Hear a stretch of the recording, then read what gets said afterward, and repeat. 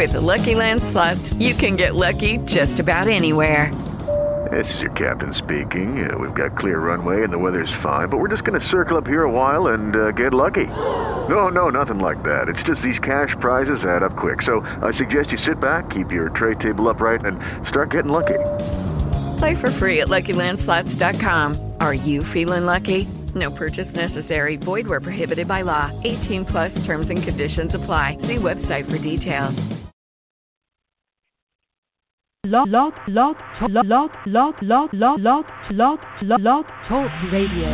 This thing right here is for my peoples in the streets.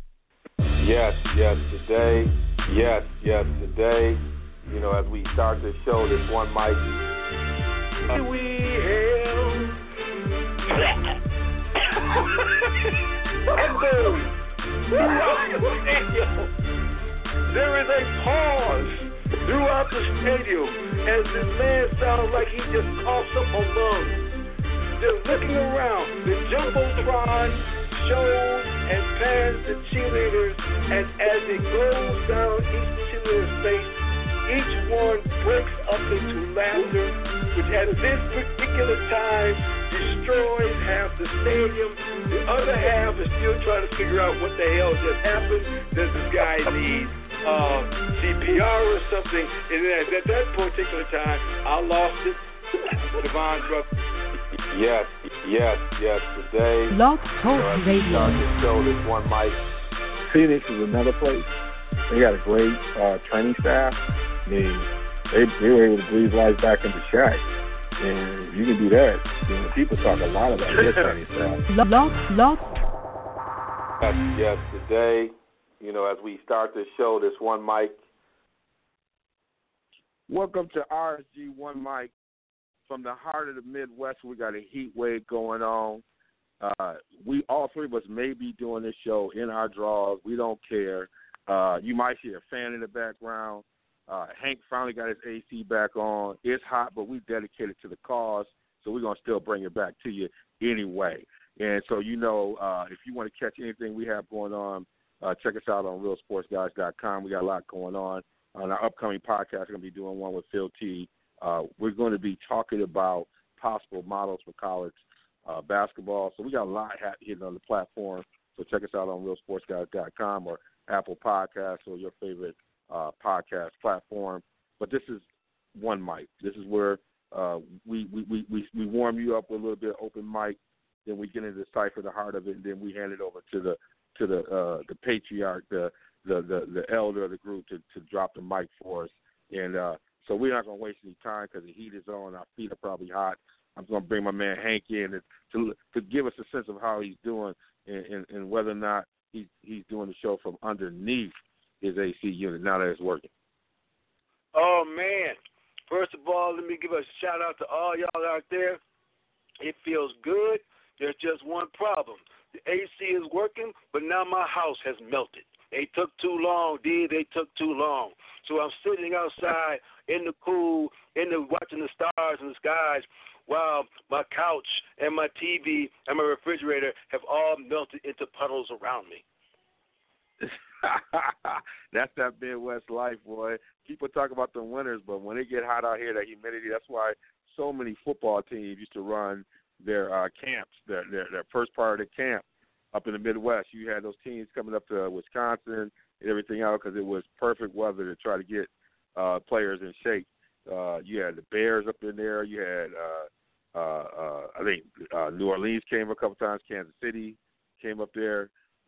So this is why they used to come up here and do this stuff. So we feeling the heat wave. We've been trying to push it for so long because we had so much rain and everything else. Now it's here. I'm just like, oh my goodness. It was good to have a rain shower this morning. And then we got the youngin. He probably over there with last time I saw him, he was out in the heat with a hoodie on. So young people don't understand, Hank. They don't know what to do when the heat is on. He came out. I don't know what that's at the barbecue. It was 85 degrees. He walks back there with a hoodie on. I'm saying I can't tell him nothing. No, I said there's something about common sense, but sense ain't common. The thermostat is broke. The thermostat is broke. Oh. What's up, young man? How you doing, man? How you doing? Man, I'm feeling great. Summer's in full effect, and we don't worry about the heat over here. My blood comes from Africa, so we don't worry about the heat. But before I get any further, I want to say rest in peace. Before I get any further, I want to say rest in peace to Pernell Whitaker. We lost a legend on Monday. Yes. One of the best to ever do it. One of the best defensive fighters ever. One of the best Olympic teams to ever do it in the summer of '84. And I just wanted to get that out there. Rest in peace. Yeah, I was hoping you were gonna raise that. I've been feeling pretty good. Yeah. You doing all right, man. But I'm glad you raised that about Pernell, Sweet Pea. I mean, if you youngest haven't checked out Sweet Pea, check it out. I mean, the videos are incredible when you think about how great this guy from defensive, what he was able to do, and then then have some power and it was just some big fights. This is someone that is one of those legendary fighters that a fighter's fighter. Like there are certain fighters where when they fight, other fighters show up. That's what happens when Pernell is fighting. All other top dogs show up. Now every fighter don't get that kind of travel, but when you're a dog is when all the other dogs show up when you fight. That's the real respect. You don't need to be pound for pound or whatever that is. Whenever he fought, the rest of the dogs showed up. So while we're doing this boxing theme, we're gonna place the youngin. As I told y'all, we got this podcast that we do on the Real Sports Guys platform called Boxing Moment with Darnell and myself. This guy is really growing and really, this is one of the underground boxing minds in the country right now. We develop it here. People don't know about him, but as you know, he knows this game. This cat studies it. So we want to isolate him because we got a big fight coming up, and with Keith One-Time Thurman. Not because he's knocked you out one time. He only fight one time a year. But we'll deal with that later. And then we got Pac-Man, Manny Pacquiao, coming through the game, and it's only appropriate that we isolate and have my man provide the keys to victory for both fighters and his prediction for the fight. So go ahead and take it, youngin. You're in isolation. ISO. You are now James Harden, and I'm standing over here like CP3, like pass the ball. Well, I'm not passing it quite yet, but my opinion about this fight is it's an interesting fight because in my opinion, both of these guys picked the fight for the same reason. Both of these guys were trying to, in a sense, cherry pick each other. Manny Pacquiao was on his way he wants to make another resurgence at a championship, but he chose Keith Thurman. I know you're gonna say, how do you cherry pick a champion? But it's not necessarily cherry picking when you're trying to fight a bad fighter, but it's a fighter with circumstances that best suits you, right? So Manny Pacquiao seeing the guy in Keith Thurman that has been off for about 2 years, coming off of injuries, came back and had a very let's say a very questionable performance against Josecito Lopez. He had some good moments. He boxed well, but in the seventh round, he was hurt bad by the Riverside Rockies. He was staggered. He was flopping all over the ring, just like your boy James Harden, flopping all over the ring. And Manny Pacquiao was sitting in his living room saying, maybe I could do this. And on the other hand, we got Keith Thurman. He's saying, man, I don't want to fight Earl Spence. I don't want to fight Terrence Crawford. But we have this guy on PBC, the new guy on PBC named Manny Pacquiao. He's a legend. He's going to give me a lot of money. This is going to be my first fight on pay-per-view. And I'm going to just take what's coming at me, and I think it's going to be a very favorable fight for me because I'm fighting a guy that's older. He relies a lot on his athleticism, and he's 40 years old, let's face it. He's 40 years old, so the athleticism has to be waning at some point. He might get old in one night. Well, he's already old, but you get what I'm saying. So both these guys are taking it from that standpoint. But in my opinion, I will not bet on this fight. But I would not bet on this fight, but for my prediction, I'm gonna have to go with Keith Thurman because Keith Thurman should be able to beat Manny Pacquiao. He better be able to beat Manny Pacquiao. Manny Pacquiao was a 40-year-old man. Like I said earlier, he relies mostly on his athleticism. He does a lot of things fundamentally wrong. He jumps in, he drops his head. He jumps in, comes in with his head first when he's throwing his combinations and stuff. And a guy like Thurman has good timing. He is a good counter puncher, even though he throws a lot of shots wide. But he's shown the ability to be able to catch guys coming in. And with his ability to move, that's another thing Manny Pacquiao struggles with. Manny Pacquiao, he's an athletic guy, but he's not good at cutting off the ring.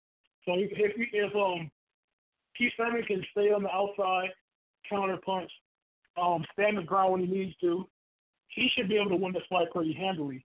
But with the questions with Keith Thurman's chin, I can't necessarily trust him. So it will not surprise me if Keith Thurman gets stopped in this fight. But in my opinion, the only way Manny Pacquiao can win this fight is by stoppage. So that is my take on the fight. Now I'll pass the ball to Devon with about 4 seconds left for the shot clock. And I'm going to have to rush it and bang it off the side of the backboard. But thank you for the analysis. We will be watching that fight. Checking it out, and then we'll obviously you and I will reflect on it. But I think you broke it down the right way. And this is, in many ways, for all their flaws, this is a pick 'em. And it shouldn't be. But because of coming back for injury and everything else, I mean, I think the way you fly me, I think you're leaning towards Keith Thurman is probably the right thing, just because in a pick 'em you go with youth, because they both have the kinds of flaws that it wouldn't surprise you which one would win or not win. So I love the way you do it. You know, there's a thing in education where we always talk about we in the seed planting business. You say something, you work with somebody, you never know whether it's going to take or not, or what it's going to take.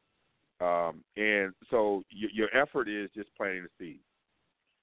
And there was a moment in the interaction between Dwight Howard and Kobe Bryant that came to what could be, at this point, seen as a seed planting moment based on a recent interview on Fox by Howard. It was that moment when Howard went to Houston and he came back and played in the game against the Lakers. I believe that's what was the framing. It was already tense. He comes back because he and Kobe had a different way in terms of how to approach the game. And Kobe obviously didn't think that Howard took it seriously enough. And so when the altercation happened, Kobe called him soft. And as Howard reflects on it in his interview, it was something that stung him for a long time because he believed that Kobe really didn't understand who he was, even though he was affable, even though he's someone who was kind of the way he played with big effort, which his numbers will reflect. But he wasn't the kind of person who was going to be scowling and, biting people's heads off. That was never his approach, but that didn't mean he was not going to try to produce. And so, obviously, when he had a chance to go into free agency, Kobe wasn't really trying to, push to have him stay or not. And so he ended up leaving. And he ended up saying in this interview that now that he looks back on it, he kind of now understands what Kobe was trying to say to him, really trying to hit the level of intensity and kind of focus. And so it just got me thinking, a couple of questions. Because of this way that Howard's been framed, it's interesting because this is a guy, if you look at it, he's produced, you look at his numbers over time, he was a dominant force. His numbers don't equal up to how people view him as his brand. And I was going to ask you to you, what is Dwight Howard's legacy? I know he's still playing, but he's on the backside of his career probably more than be on the front side. Hank, let me start with you. What do you see is Dwight Howard's legacy? The thing is about Dwight Howard, he's one of those players that came right into the NBA right out of high school, okay? And he was big, he was dominant, he was coined the name Superman for a while. He can leap out the gym for a big man, very athletic. The problem with Dwight Howard was, while his numbers might look good, guess what? When you stay in the league long enough, you've got the talent that he has, and you play 82-game seasons, your numbers are going to look great. You're going to look fabulous. The problem with Dwight Howard is with some of the teams that he played with. The Orlando Magic team that played against Boston and had a chance to go to the finals. The Lakers teams, these teams, they brought him in to be that linchpin player to get teams over the top. And he found himself more times than not feuding with his teammates about his effort as far as his seriousness, about taking the game serious and being serious and doing what he needed to do to get them over the top. And he looked extremely childish in some of these situations. So the reason why you got players and stuff calling him soft is just because of that. With what you could see his potential should have been, he should have been based upon his talent, just based upon his physical stature. One of the most, if not the most dominant big man in the game. And that piece never measured up. He was matched with some of the best players in the NBA at the time, and he just simply was becoming more of a problem than he was an asset.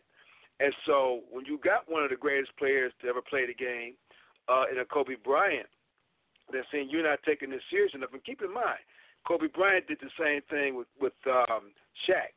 You know, so that he wasn't taking his game to the next level as he should to try to get over the top. You know, and Howard, you know, showed himself to be very, very ultra sensitive. Okay, which you really can't be in this league if you're not producing the way you're supposed to do, especially at crunch time. So what his legacy will be, you still got players, you still right now got folks who hate him. Okay, he mentioned some interest in possibly going back to the West Coast, and you got this thanks but don't thanks about him. And see, once you get that stigma on you, that's going to carry you a long way, because keep in mind, what you do in the regular season and what you do in the playoffs is two different animals. And if you're causing problems in the regular season, or if you perceive to be a problem in the regular season, and it does not translate to something that looks like W's in the preseason, then your legacy is set. You are a whiner, a crier, and soft. And while I know there was a conversation between him and Kobe now, and he's grown up a lot from the time he's gotten in, you know, that's like barring the gate after the horse had left. Yeah, I mean, this is a guy, you know, he went to a small Christian high school.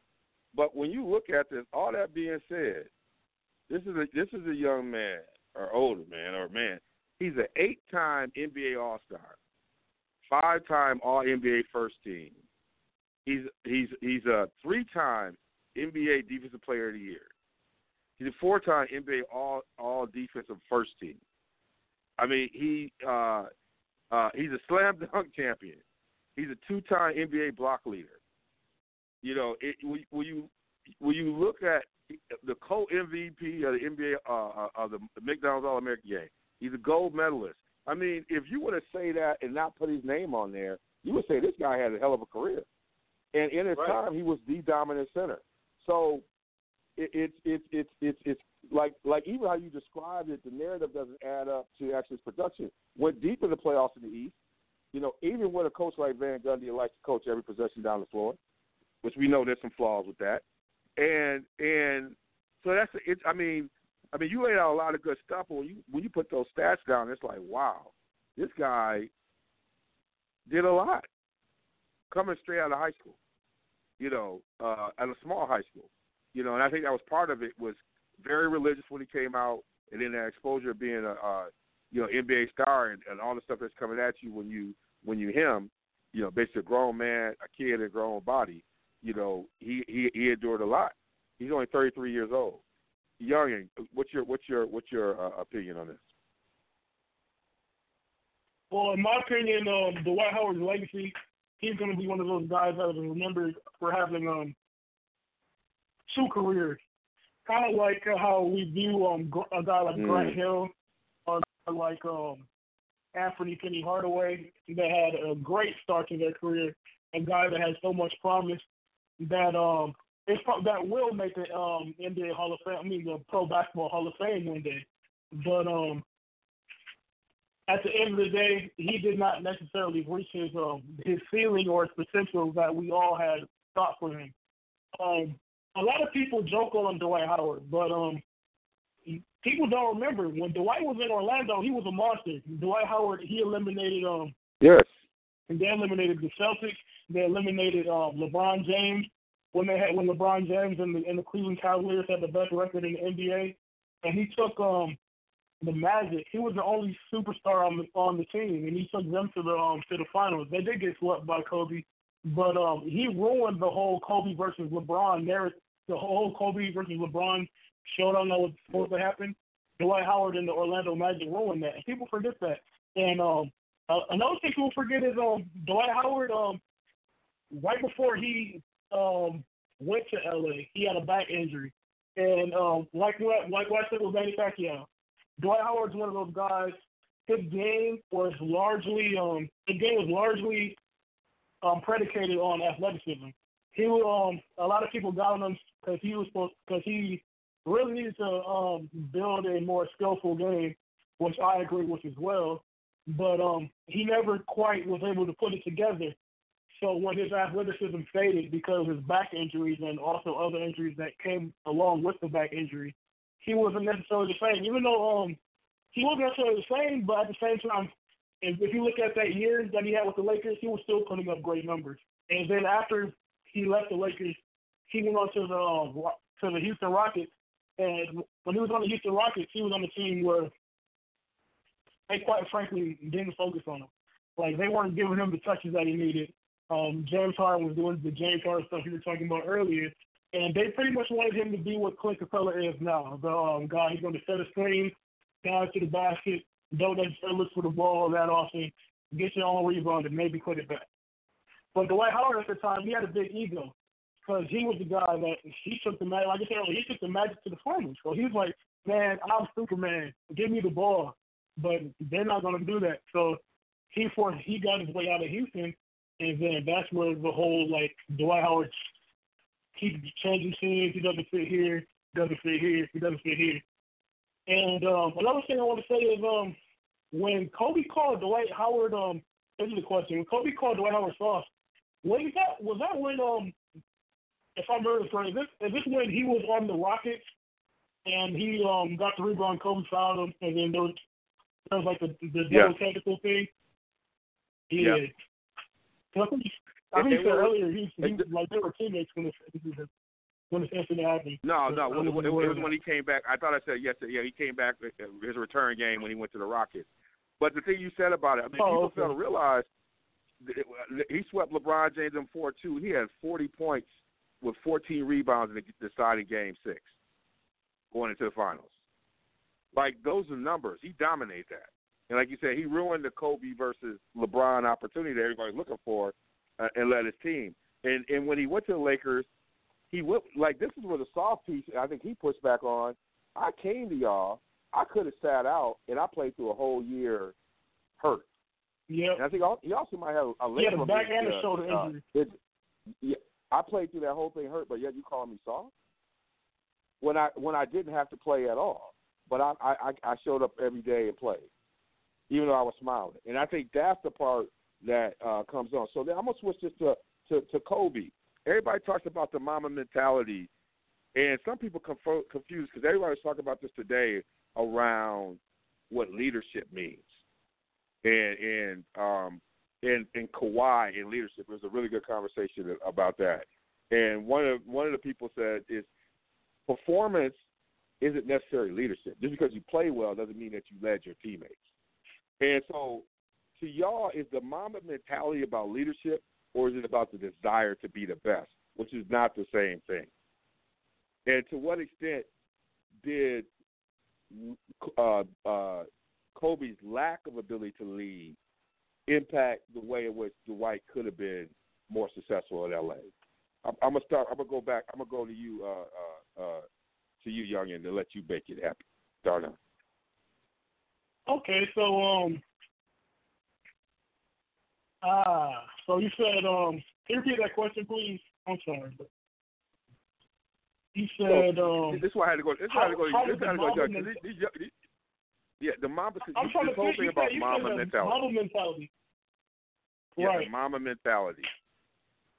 A lot of what that friction was between Howard and Kobe was because Kobe believed he didn't have the ability to have the mama mentality, and and he thought his way of addressing him was the way he was trying to lead to change him, right? And a lot of people have friction around how he handled that, and so now he's building this whole brand on the mama mentality. Got all these young guys talking about the mama mentality, and and the discussion that we're having today is that great teams have players who actually lead.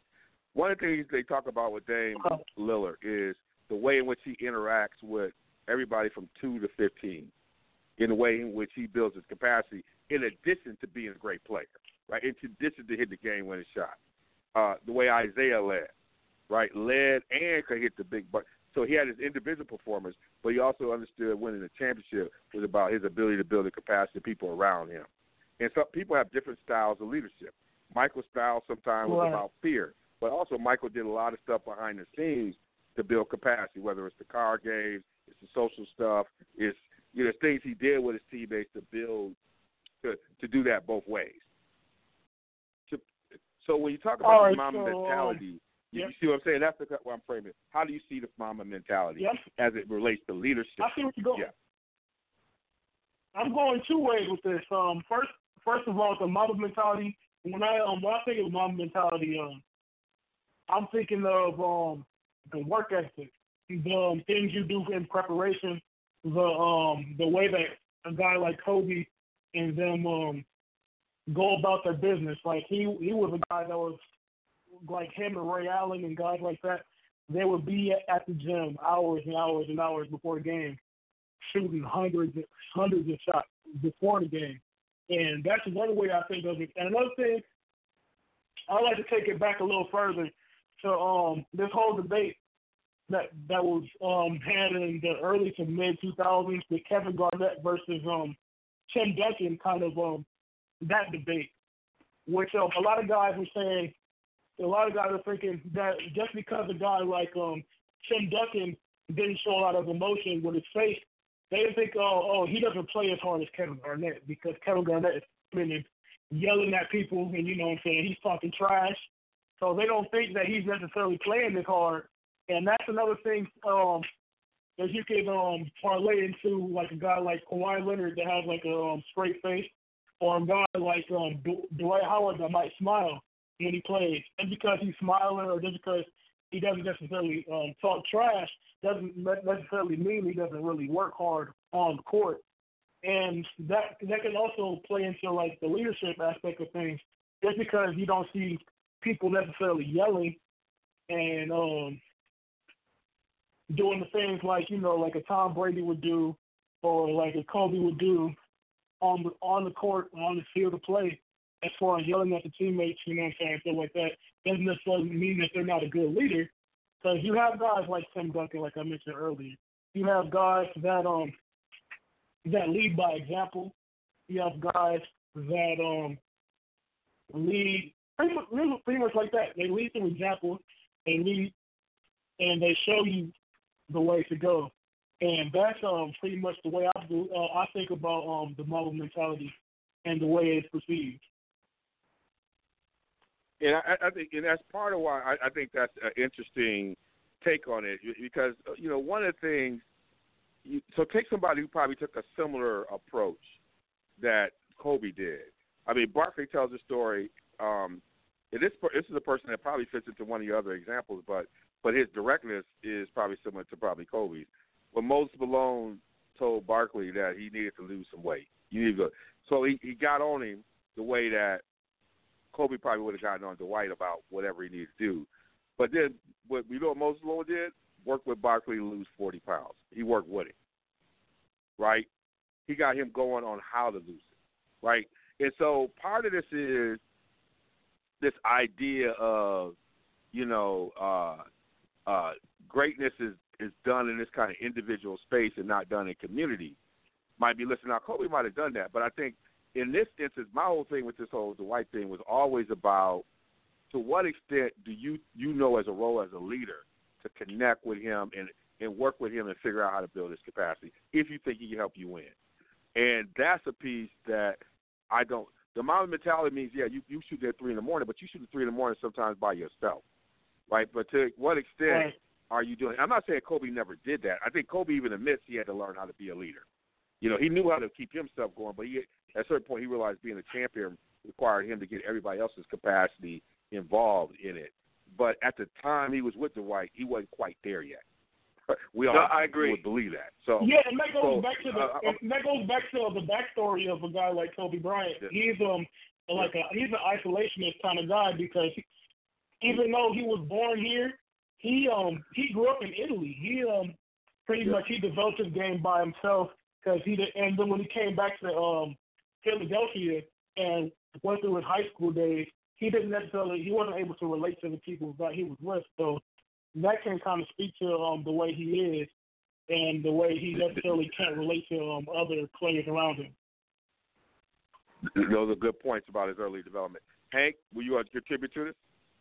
Yeah, I did. I wanted to say that you know, the one thing about this Mamba mentality, and let's just look at the Kobe Bryant brand in and of itself. This is a man that we know at one time scored 82 points in the game while the rest of his team watched. This is a man that also, right around the 2004 season, was questioning the work ethic of Shaquille O'Neal, one of the top 100 players in the league. Okay? So his mentality is his mentality. Now, you got a young player like a Dwight Howard who did, as we have discussed, lead a team to the NBA Finals. Okay? He's over here in Los Angeles, and he's trying to win him a championship. And if he's running into this sort of friction of the Kobe Bryant Black Mamba experience, in which you know for a fact that he is now the face and the name of the Los Angeles Lakers, okay? And if he did not come across very well, this leadership thing of what he's talking about, like you said, he is the player, everything goes through him, all right? And you telling Dwight Howard to come over here, now you've got to succumb to this, okay? But I'm a great player in my own right, okay? But I'm young, and I'm enjoying being in the league and all these other things. So now you're going to hit him in a way that pretty much alienates him with the rest of those players on that team, because whatever Kobe says goes. So you got to also throw in that element too, as to what kind of dissension did this Mamba experience put into the locker room, where everybody else has already, succumbed to, or should I say, submitted to. Kobe Bryant being the end-all, be-all, and the start and the beginning and the alpha and omega of the LA Lakers, and then you bring in a player like a Dwight Howard, who's supposed to be a Superman, if you will, superstar, and then you all of a sudden calling him soft and all these other sort of things. Well, then guess what? That's going to carry, because of the influence of a player like a Kobe Bryant, just like when we go back in the day as we've done before, and you see the influence that a Michael Jordan had on the legacy of the Detroit Pistons. Okay, you can see that what Kobe did could also impact the legacy of one Dwight Howard. The numbers don't bear it out, but we see how this man is looked at. Yeah, and those are really good points. And for those longtime listeners, my man Game Changer had his most legendary rant was about Dwight Howard. And I think in the spirit of this discussion, we're going to try and re-release that rant.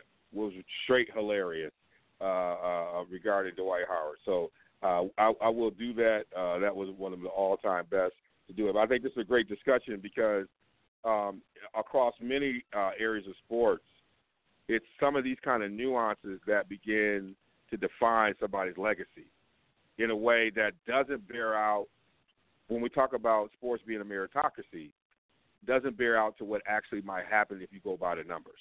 Right? If you go by the production and compare production, someone like Dwight Howard at 33 years old, started at 18.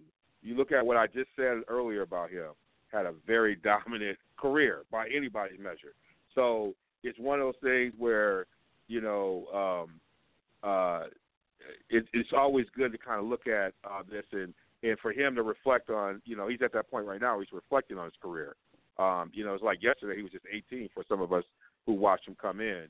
But now he's in this reflective mode and recognizing those moments where he could have brought a little bit more different approach to things. So that's a very interesting part of what this is all about. That's why we want to spend some time to do it. But now we're going to decipher the quiet before the storm. College football is coming up, and we're going to talk about that next. Call the cipher. All right, the cipher. The title of the cipher, which is the title of the podcast, The Quiet Before the Storm, college football. And in this one, because of like hip hop and how it flows with one mic, we got 5 elements that we got to hit as it relates to kind of our preseason conversation around college football. So we're gonna work right through this stuff. We're gonna just get right into it. Well, college football at the end of the day starts with one thing. People like to figure out who's going to be that dog at the end of the year. And up until this point, it's been all about the Sooners. You know what I'm talking about, the Heisman Trophy. It's been a Sooner Award. Can we just change it? Can we change it to the Sooner Award? So the last 2 winners came from Oklahoma. And so the question is, will it be another Sooner, or will we have other takers? Who are some of our top 3 who we think might be competing for the Heisman this year? I'm going to start with Hank. Give me your top 3 preseason folks that you think are going to be in that running for the Heisman. Well, let me tell you something. I think that the Sooner Award I think it comes to an end this season, okay? I think that we had 2 very dynamic quarterbacks in Kyler Murray and in Baker Mayfield. It was in Oklahoma. Good for them. But I think that this year that we were going to probably see a change. My top 3 Heisman candidates coming in preseason, Trevor Lawrence, the sophomore quarterback from Clemson. If you watched the national championship game last year, this young man, they said if he wasn't a freshman, if he had the eligibility, that he would have probably been the top pick in the draft. Okay, he's only a sophomore. He's going to be leading Clemson next year. I think you got to keep an eye on him. The other young man was the front runner for most of last year before the injury started to get him, and that's Tua Tagovailoa, the quarterback out of Alabama. Okay, and he was breaking all kinds of records, and then the injury bug started to plague him a little bit. But he comes back healthy, he comes back ready, and you got to keep an eye on him because again, you're talking about Alabama. He's going to be seen a lot. Now, my third pick is I'm going out on the deep end a little bit. I know that my Badger friend over there, I know he's got the running back. I'll let him use him. But I'm going to take somebody else in the Big Ten. And I'm going to say because this young man is such a dynamic player. He is such an exciting player, okay, that he's going to be one that people are going to look at simply because of how many touches he's going to get, and that's Rondale Moore out of Purdue. Now, this ain't got nothing to do with Purdue University as a team, but the offense that they run. And if you watch what this young man did by himself against Ohio State last year, okay, as a freshman, if you watch what he did when he played against Northwestern to start the season last year, Rondale Moore is going to be one of those kind of players like Lamar Jackson was with Louisville. Not the greatest team in the world, but one of the most explosive, one of the most exciting players you're going to keep an eye out for. And I think he's going to garner some Heisman attention simply because he's going to be on special teams as well as on the offensive line, on the offensive side as a wide receiver. So those are my 3: Rondale Moore, Tua Tagovailoa from Alabama, and Trevor Lawrence. Wow, that's good stuff. We'll come back to those things. I think those are really good, interesting picks. All right, hit me with it, Darnell. Who you got? Well, I thought this 3 would be the one everybody would have, but I guess not. But Trevor Lawrence, the Sunshine Scooter. He could have started for over half of the NFL teams last year. This dude is just that special. I believe he's going to win the Heisman. But this is way too early, of course. The Heisman is won in the last half of the season, as we all know. My second choice would be Tua Tagovailoa. He is also he's very good. He's an exceptional quarterback. I look at him as almost like a left-handed version of Russell Wilson. He's a shorter guy, he's kind of injury prone, actually. That's one thing Russell Wilson is not. But his accuracy is something that is special. He's gonna have to work on his I wouldn't say it seems like in big games he seems to be a little turnover prone, but I'll take it with a talent like Tua. And my third is gonna be, like you said, the Oklahoma Sooners. It's the Magic. He's gonna be somewhere in the mix. Jalen Hurts. He is one of the most clutch players in college football. He's gonna be absolutely let loose with the system that Oklahoma runs, and I'm gonna look for him to be somewhere in the mix. And my dark horse, I don't know if I'm allowed one dark horse or an outside guy, but that would be Sam Ellinger of Texas. All right, and you might have to bring Sam back at some point on that one. I think we're all in on Tua and Trevor. I think Tua's struggle is going to be his coach. He's lost some key offensive coordinators. His ability, he's replaced. They replaced. I think they had. I don't know how many. They had was it 8 or 9 assistant coaches exit, maybe more. Alabama. So there's a lot of new coaches. Part of it is to what extent will Saban go back to his formula historically was running the football with a little bit of passing. Over the past couple of years, he kind of said, I'm going to convert and do it. And Tua helped him do that. Then they took the beat down. So then, to what extent will they let him be free? So that's going to be, and they're going to have some really good games. It's going to be some tight matchups. Some teams are going to be getting better over there in that SEC West. They're going to be competitive. And so will he have those moments? And I think part of it, which might benefit Tua because there are going to be some fourth-quarter moments where he's going to have to come through and make some plays to get him over the top, whereas because they were winning so big early in the season last year, he didn't have a lot of fourth-quarter moments. And then Trevor Lawrence, he got nicked up and got hurt a little bit, I believe, in the Syracuse game, and can he stay healthy? And, there are times sometimes you have runs like this where somebody might speak up in that ACC. There's Miami under Manny Diaz break some noise and create some upsets where that wouldn't have happened that might cause some headaches for Trevor Lawrence when everybody thinks they should dominate the ACC. But those two are clearly the front runners. And then I bring in, I think, was kind of stolen by my man Hank, who brought it in. Doak Walker Award winner, has to be given some consideration around it. But I would say this, I was most critical of him, and we're talking about Jonathan Taylor, running back of Wisconsin Badgers, is that he had the fumbles. So he's going to have to secure the football this year, or he's not going to be here.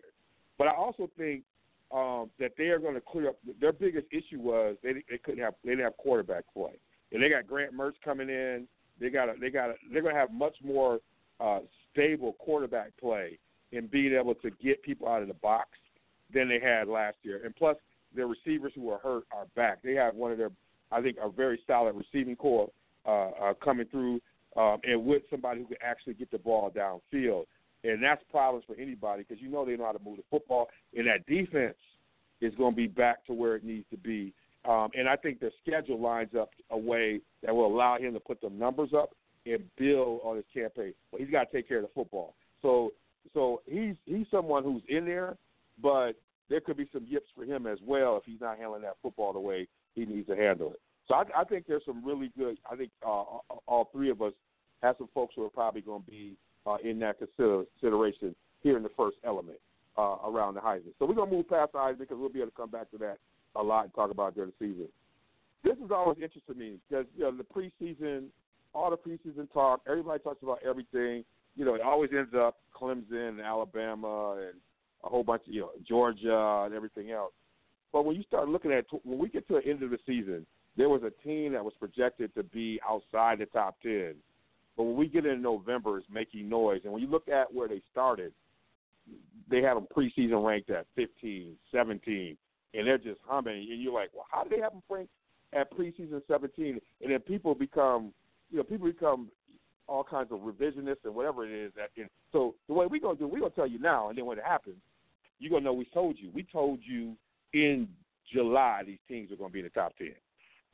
This is how we do it at RSG. We put it on the line right now. Before cats even got into practice, everything else, we're going to tell you they're going to be in the top 10. So these are three teams who are currently in preseason rankings outside the top 10 that we think will be in the top 10. I'll start with you, Hank. You know what? I'm going to go with the obvious pick. I'm going with Notre Dame. Notre Dame right now is just outside the top 10. They're at 11 in the preseason poll. They got the quarterback back in book. I think that their schedule kind of lines up for them a little bit. I know they got to go to Ann Arbor, but they really don't have a whole lot of folks that they got to worry about that much this year. I know they got to Alabama. They got to go to Georgia. They got to go to Ann Arbor. But, see, I'm not sold on Georgia like a lot of people are sold on Georgia. And Notre Dame kind of like snuck in there. And so that's a team that I'm looking at that I think can sneak into the top 10 by the end. There's a couple of teams that's in the top 10 that I just don't have a whole lot of confidence in. The other team that I think that can sneak in is Oregon. Oregon is another one of these teams that the quarterback Justin Herbert decided to stay another year, and if you got you a solid quarterback, you can do some damage, especially in what I would call a little bit of a down year for the Pac-12. There's got to be a face of that conference, and Oregon I think is primed right now to be able to do that with so many players out of the quarterback position that went to the next level. And then my third team is more of a dark horse.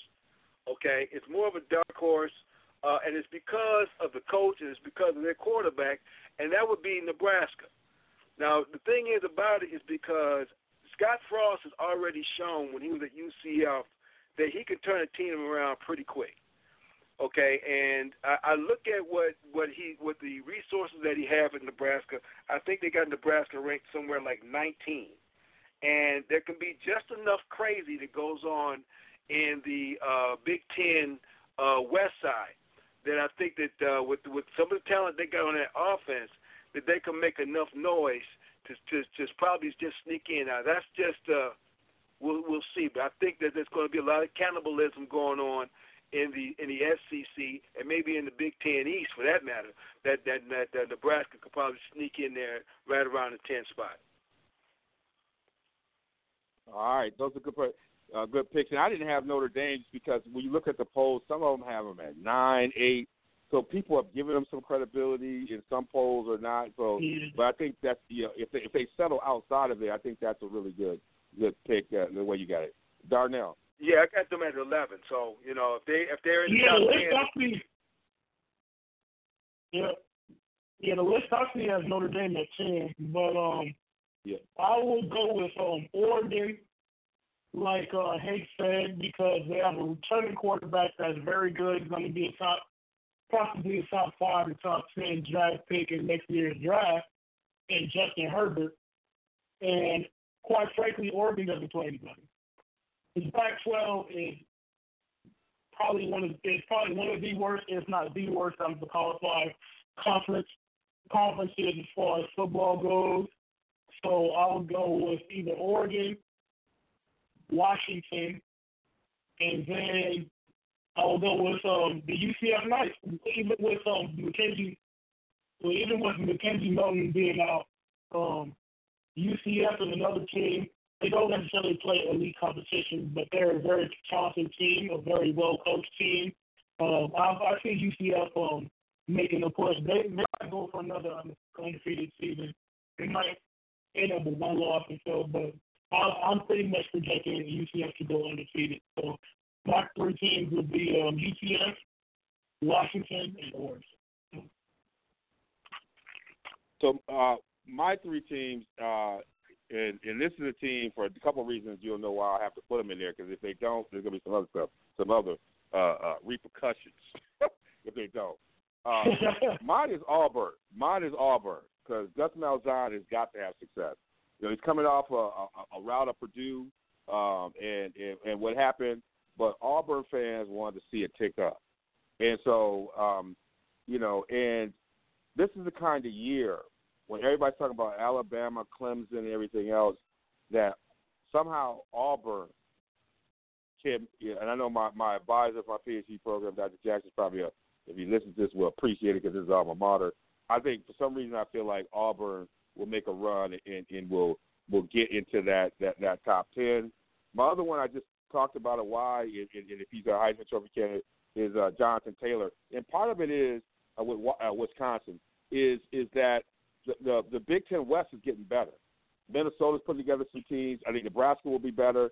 So strength of schedule within their side of the division, I think, will benefit them in ways that will be helpful. But I think that their defense is going to be better, and I think just the quarterback is going to be playing. If anybody who watched Wisconsin last year was, and Hank would appreciate this from Michigan's woes, is that they had all the players everywhere else. They had no quarterback. Hornibrook just couldn't get it done, and then they started to erode. Injuries started going. People started overplaying, and by the end of the season, the team was different. They got a kid, Grant Mertz, who I think in an Under Armour game threw 6 touchdowns. This is, I think, their first 4-star quarterback. And Jack Cohen I just think they have an upgrade at quarterback, which is the key for that team because I think everything else is going to be good. And I just think that, and I don't know if they've finished outside the top 10 maybe in the last 10 years easily. So this is a team that historically finds their way into the top 10. And then my last team was mentioned a little bit by Darnell is Washington. First, the reason why is I think their problem last year is their quarterback was a great quarterback, but he couldn't throw. He couldn't get the ball downfield. And so everybody sat on them.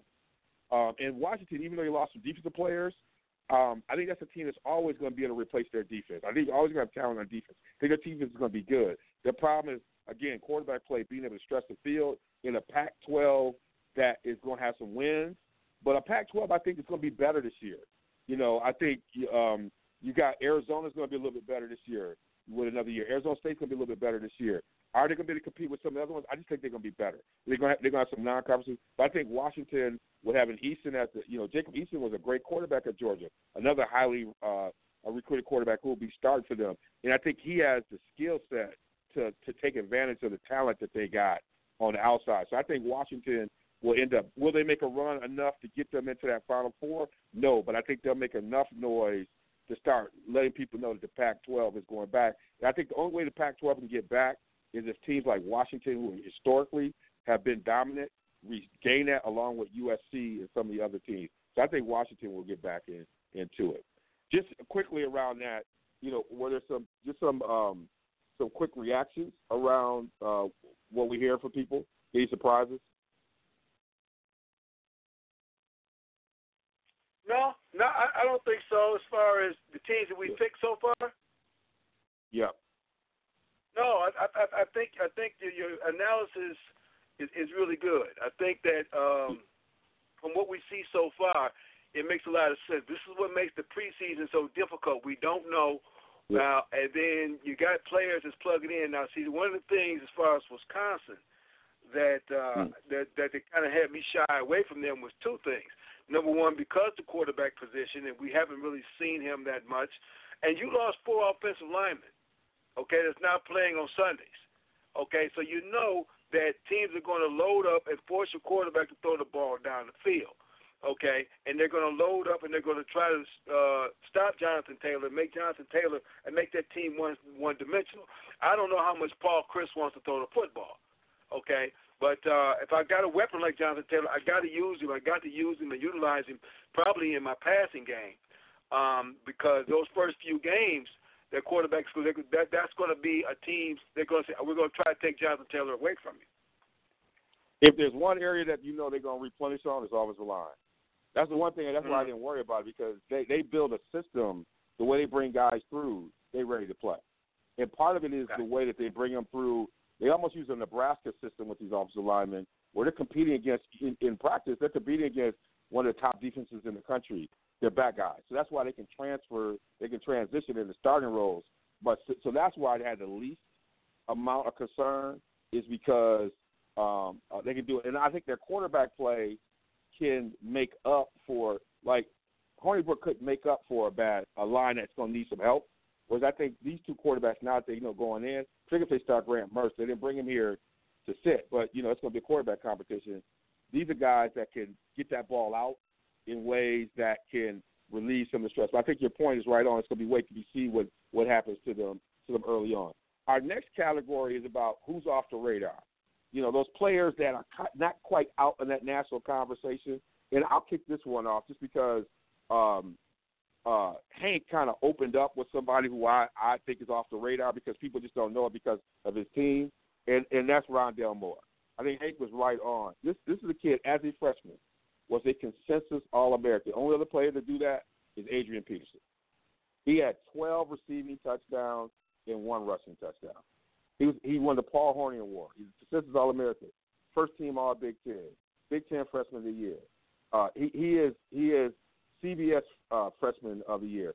I mean, he was US Today high school. I mean, this guy has all the awards. Grew up in Indiana and decided to go with the Boilermakers, and they get the ball to him in many different ways. So this is a guy I think is going to help them win some games that they normally wouldn't won because of the touches they're going to get him, and he's electric. He's one. And then one, I think Hank is going to like this one because I think what we hope we would have saw from him last year is what we will see from him this year. And he's kind of been lurking at the edges of the Heisman Trophy Award. And I'm not trying to be a homer, but I just think this guy is going to have a breakout season, and the schedule sets up for him to do that. It's Shea Patterson. Yeah. Shea Patterson is, and I think part of it's going to come down, and we had this debate when if my man Polo was listening, you got to check his article out on realsportsguys.com. But we had this argument after we played 18. This we can do. The brothers can love brothers and talk about it. He's a Michigan alum, but he's hard on hardball. But Shea Patterson, with the offensive coordinator, I think we're going to see the full weapons of his ability to run, pass, and I just think that the way the season sets up, where they play Notre Dame late, those games are going to be prime games. He'll have Ohio State is at home. I think he's going to be key to winning those games. He's going to have to make some plays with his feet or whatever. And at a time when that Heisman conversation is beginning. And by that point, I think they're going to be, if not undefeated. I think they got Wisconsin they got to play, and I think that's a game they can win. I think it's in Madison. I want to say or not, but I think he stacks up too. So those are two players I think that you have to pay attention to, kind of off the radar, aren't in that main conversation all the time, that I think. Darnell. First of all, I believe Najee Harris is going to have that's a good one. Absolutely banana season. Because you're looking at a guy at Alabama in Najee Harris that he averaged 7 yards a carry. And he was the third running back in the depth chart. But now you have Josh Jacobs, he's in the NFL. Damon Harris, he graduated. Now he's in the NFL. So now he's going to get a lot more touches. And he's going to explode. You're going to see something very special coming out of Najee Harris. I see him making an explosion and a big jump this season. And my second pick is going to be Chase Young. Chase Young is going to have a very good second year at Ohio State, the defensive end. Yeah. He's going to have he showed some promise last year.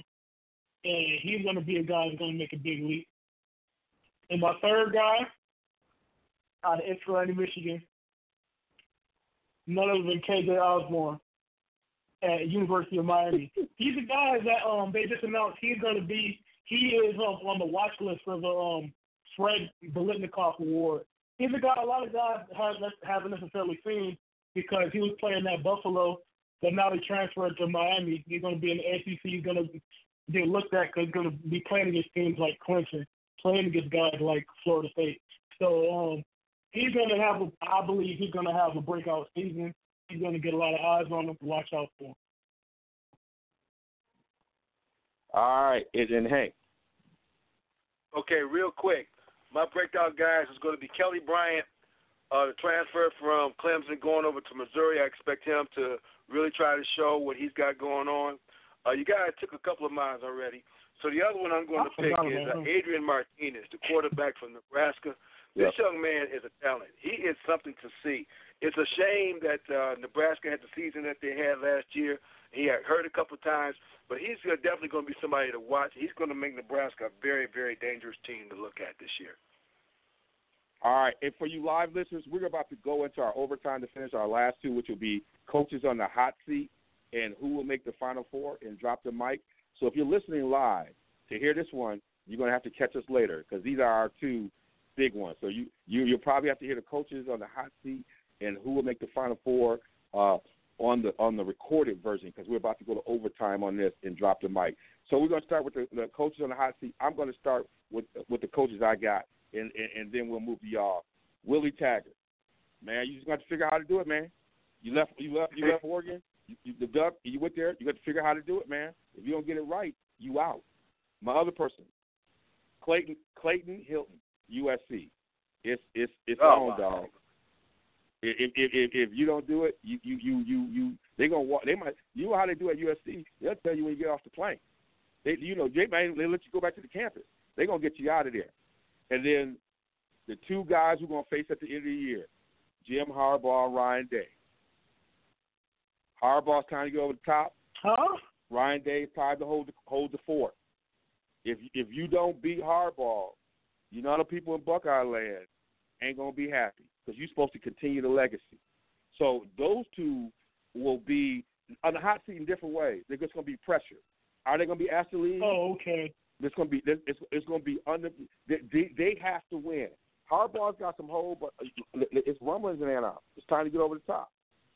And then my final one is Gus Malzahn. You just in the SEC, dog. It's Auburn. You just in the SEC. They're erratic, they're crazy, but it's Auburn. And if you don't beat Alabama, if you don't give them something to chew on, they're gonna chew on you. And you're gonna be on the Paul Feinbaum show where they're gonna say, Paul, I don't know what Gus is doing, Paul, but he need to get out of here. And we're gonna get him out, Paul. And that's what's gonna happen with you. All right, Hank, I'm gonna go to you. People on the hot seat. Okay, coaches on the hot seat. I picked. You know what? You're absolutely right. You got to figure out a way to beat Nick Saban at some point. And with that being said, Ed Orgeron, you know, you over there at LSU and brought you back, and you got to get it done. You got to get it done. And right now you're not even the team they're looking at to be the one to take them down. Okay, the offense is abysmal. All right, you got to figure it out. Secondly, and this might be a shock to some of you, Jimbo Fisher. Okay, the fraud that you might have been in Florida State. Now, Willie Taggart is out there. Jimbo's got to be out there, too. You in the SEC, that's Texas. And speaking of Texas, Tom Herman, you can't beat Maryland, Chief. You can't beat Maryland. So you beating the Red River Shootout ain't getting it done. All right? They didn't bring you over there to be a runner-up. All right? You getting the same kind of talent as my boy did this down at Florida. But he had to go. Like, what's his name? Charlie Strong. Charlie Strong had to go. You ain't won no more championships than Charlie did. Okay? Those are my coaches. Tom Herman. Jimbo, you took the rest of Hilton and Malzahn. And I'm not putting Jimmy on the hot seat. I'm just gonna keep it real. And you know me, it's family connections. I love it. But I gotta keep it real. All right, Darnell. Man, y'all must be reading my mind. I don't got anything different to say. I got Clay Helton from USC. That's a story program. You got to do something, baby. We can't see them too much longer without being in that playoff picture. Another team that Hank said, you got Ed Orgeron. You know how he's doing a good job at LSU, but at the same time, you know how it is in the SEC. They fired Les Miles. Mark Richt got fired. You're in with one of the legends in coaching and Nick Saban, and a lot of teams, especially at story programs like Louisiana State University, you gotta find a way somehow to beat Alabama, and if just as you said with Jim Harbaugh, and he's going to be in trouble if he can't beat the teams like Alabama, can't beat the teams like Georgia, even though I think they beat Georgia last year. But if they can't beat those kind of teams, he's going to be on the hot seat. And my third is going to be Gus Malzahn. He's another guy. He's had a very roller coaster up and down tenure at Auburn. He's had the highest of highs with Cam Newton, with Nick Fairley, and the other team with Nick Marshall and Trey Mason, another name that I haven't heard from in a long time, Trey Mason. But he had some very high highs and some pretty low lows as well. But he's gonna have to impress and have a very good season at Auburn to avoid being on the hot seat. So those are my three coaches. And while you're going, I'm going to keep the ball in your hand on that side of the floor. Who do you think is going to make the Final Four? Who do I believe is going to make the Final Four? I'm going to go with Alabama, of course. I'm rolling with the Tide like I always have been. Clemson, of course. You still have that dynamic duo. And they were only freshmen last year. It's crazy to believe they're only freshmen last year. But then you're going to have to see them for the next 2 to 3 years. And for the next 3 years, you got Trevor Lawrence and you have Justin Ross. That dynamic duo is going to be something. That's like Tom Brady and Randy Moss, the college version. But you're going to see Alabama. You're going to see Clemson. My third team. Let me look. Who is my third team? Oh, Ohio State. My only trepidation with Ohio State is going to be the quarterback situation. They have a highly talented quarterback in Justin Fields coming in to transfer from Georgia. He sat behind Jake Fromm, and he uprooted Tate Martell. Tate Martell had to leave. But I watched the spring game, and I watched some tape on him before, and he's a very good runner, but his passing game leaves a lot to be desired. That's the only trepidation with picking Ohio State, but I believe Ohio State will be in there when it's all said and done. But my fourth team is going to be the winner of Oklahoma and Texas. And in my opinion, Oklahoma is going to win. They're going to win that game. Oklahoma should be the fourth team. All right, Hank. All right, I'm going to send the youngin' out to the woodshed, but because he's almost right. I clearly until further proven, you can't remove Alabama, you can't remove Clemson. We just got through saying that the quarterbacks are Heisman candidates, okay? And using Darnell's logic, you can't remove Oklahoma neither, because he made their quarterback a Heisman candidate. Okay? So then we come to the fourth team.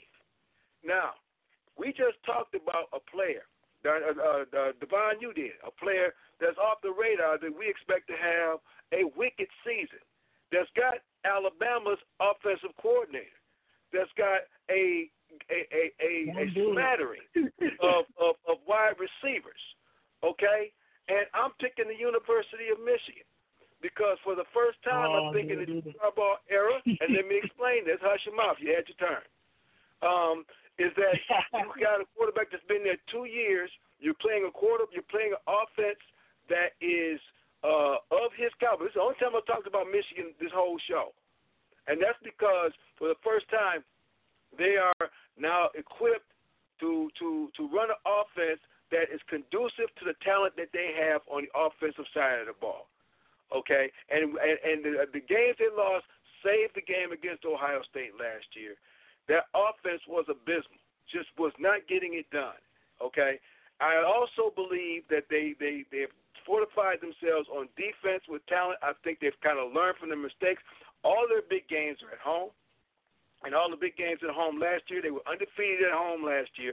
They've got the one sticking point, in my opinion, is the game against Wisconsin. But you have both state teams, and you got Notre Dame at home. I think that's enough to propel Michigan to win the Big Ten East finally, to go ahead and win the West, to win the Big Ten, and get into the college football playoff. Hey, so this is interesting. So I got Clemson because I just think they're going to have some challenging games in the ACC, and I think teams are going to be better, which is, again, continue to strengthen them as the number one seed in the 4. But I think they're still a little bit ahead of some of those teams in the ACC, even though those teams will be better. But, they could get shocked. But I got Clemson there. And then this is my shocker. I just think with all the transition and assistant coaches and everything at Alabama, I think this is the breakthrough for Georgia. They got rid of the quarterback controversy piece. I always felt like it was the reason why they struggled last year and didn't quite finish the way they did is because they put Jake Fromm in a position he should have never been in, given his performance the year before. He should have been a clear-cut number one, and they tried to mimic that Alabama piece and not understanding if they would have just had confidence in him and just let him do what he needed to do, I think they would have won through those games. But I think eliminating some of that and allowing him to just be that quarterback, I think Georgia is going to have their breakthrough. Are they going to win the national championship? Not necessarily sure about that, but I think they'll be there. Also, given they got some really good – they got Notre Dame coming down with a good non-conference game. I think they'll have a strong pedigree. They'll have the SEC championship where I think they'll beat Alabama in the championship and get in. And then I have Oklahoma. I think a lot of us haven't talked about Jalen as much. I think, Darnell, you might have talked a little bit about him. But I think he's on a mission. And the way in which he demonstrated and behaved during his time at Alabama and now transitioning, I think being in Oklahoma with his leadership, I think it's going to feel almost like what happened when we had the situation at Wisconsin. When you have that graduate transfer, immediately becomes a leader, and then you're off and running with, I think, a little bit different result. And I think that's part of, when Russell came in, it was a Hail Mary and some stuff at Michigan State and stuff that kept that Wisconsin team for making that run. But I think Oklahoma has some pieces in place, and I think Jalen Hurts is going to make a run. So I think Oklahoma's going to be there. I think Herman is going to be up against something when Oklahoma and Texas face each other. And then I said Michigan. The reason why I said it, and in my argument with my guys back here, I said the year to look at. I said the year they're going to beat Ohio State is going to be this year. One, because it's going to be at home, even if they would have had Urban. One, it's going to be at home, and then this is going to be really the first complete class of where most of the players have come through Harbaugh's recruiting. With a quarterback who, what I saw last year resembled somewhat of his personality, but I don't think was given the full reign of the car the way he should have been given. And the one thing I looked at is that the schedule, championship schedules are part of it as well. And I think the way they set the schedule for them this year, with some challenges like Wisconsin at the right time and some other challenges, to kind of build them to a point where they have enough confidence. So when they got that dreaded schedule at the end where it really counts to make your run, I think they'll be humming at the right tempo. And then the thing you said that was really important about this with the Ohio State thing, Justin Fields is a great runner, but it's still worked in the past. And I think given Michigan's defensive philosophy, that actually plays to their strength. Where they struggled was when you sometimes have that two-way kind of guy. And he can throw, but he ain't a great thrower. He's not a great one. And I think that plays well to them in playing in Ann Arbor. I give them – it's going to be a barn burner because it always is. And then they go to the Big Ten Championship with Ideal. They might play Wisconsin again, who might only have one loss on their record at that point. And then they beat Wisconsin. That puts them, I think, into the final game. And it gets Harbaugh. Now, what Harbaugh does once he gets there, I can't tell you. But I think it's enough for him to get into that game. All right. We'll be debating this for the rest of the year. It's on wax. And now we're going to – I got one thing to say, man. What are you going to say? Okay. I was going to say, you guys got me feeling like Stephen A. Smith. With Michigan, whatever can go wrong will go wrong. So we can wait for the revenge tour part 8. That's your the party revenge tour season 8. You're the only person I know living in Ann Arbor wearing a Sparty jersey with Buckeye draw. So you don't really count. In some ways, you're an aberration. You're an outlier. So we can't even understand your perspective on this. Yeah, see, here's the thing that drives me nuts. See, now you see, I was going to try to end this show on a high note, but you had to keep talking. See, you had to keep campaigning, so now you're going to get elected. Let me tell you something, okay? This is supposed to be analysis as we know it now. You want to throw something, what can go wrong will go wrong. That could happen with any team, young man. And oh, by the way, you got a quarterback that transferred in here that can't throw the ball across the street without the help of a crossing guard. Okay? So let's just keep that in the perspective. Now, Ohio State going to be a good team? Of course. But don't sit here and tell me, oh, I'm surprised you ain't got Brian Lewerke on your doggone list as a Heisman Trophy candidate. You know? So here we go again. So close your mouth. Let's end the show. We'll talk about this next week. Give me a lap. All right, man. Go do your thing. Drop the mic. All in good luck. All in good fun. All in love, young man. Listen, what I want to talk about tonight, what if I told you that once upon a time, you know, at the end, we're going to keep it on the college football theme. And y'all know that at the end of every college football year, you got the Senior Bowl, you got all these different all-star games for these players to be looked at by the NFL. What if I told you that once upon a time, there was a time when all these college all-stars played on one team and they played against the Super Bowl champion? What if I told you that all these college all-stars at one time played against the Super Bowl champions and they beat them in an exhibition game? Once upon a time, that used to happen. It used to be called the Chicago Charities College All-Star Game. It started at the beginning of preseason for the NFL. It began in 1934.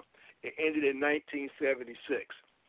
Back then, the NFL was trying to get its footing into professional football. College football was the game. So one of the things they used to do is every time they would have the professional football champion to start the next season, you would get a bunch of the best college athletes. They would be on the All-Star team, and they would play against the NFL champion. And a couple of times, they actually beat them. They actually beat teams. They actually beat teams like the Cleveland Browns. They actually beat teams like the Chicago Bears. And yes, they beat the 1958 world champion Detroit Lions. Same old Lions, even in an exhibition football game. The last time they beat a Super Bowl champion, the only time they beat a Super Bowl champion, well, NFL champion, should I say, was in 1963 when they beat the Vince Lombardi Green Bay Packers. They went on until like 1976. They played teams like the Kansas City Chiefs, the Pittsburgh Steelers, the Steel Curtain team. That was the last team they played. That game didn't even finish. There was a severe thunderstorm in that game. They canceled their game, and it never came back. But it used to be fun to watch. You know, I can tell you as an old-timer, it used to be fun to watch these college athletes, you know, from all over the world, and they're playing against the Super Bowl champions. Clearly, that something like that couldn't happen today, not with contracts and everything going on. But it was a time. It was a time when football was simpler, when we could just see the best athletes of college football play against the Super Bowl champs, and sometimes they got the best of them. That was then. This is now. That's our show for tonight. Peace. Hello, it is Ryan, and we could all use an extra bright spot in our day, couldn't we? Just to make up for things like sitting in traffic, doing the dishes, counting your steps, you know, all the mundane stuff. That is why I'm such a big fan of Chumba Casino. Chumba Casino has all your favorite social casino-style games that you can play for free anytime, anywhere with daily bonuses. That should brighten your day a little.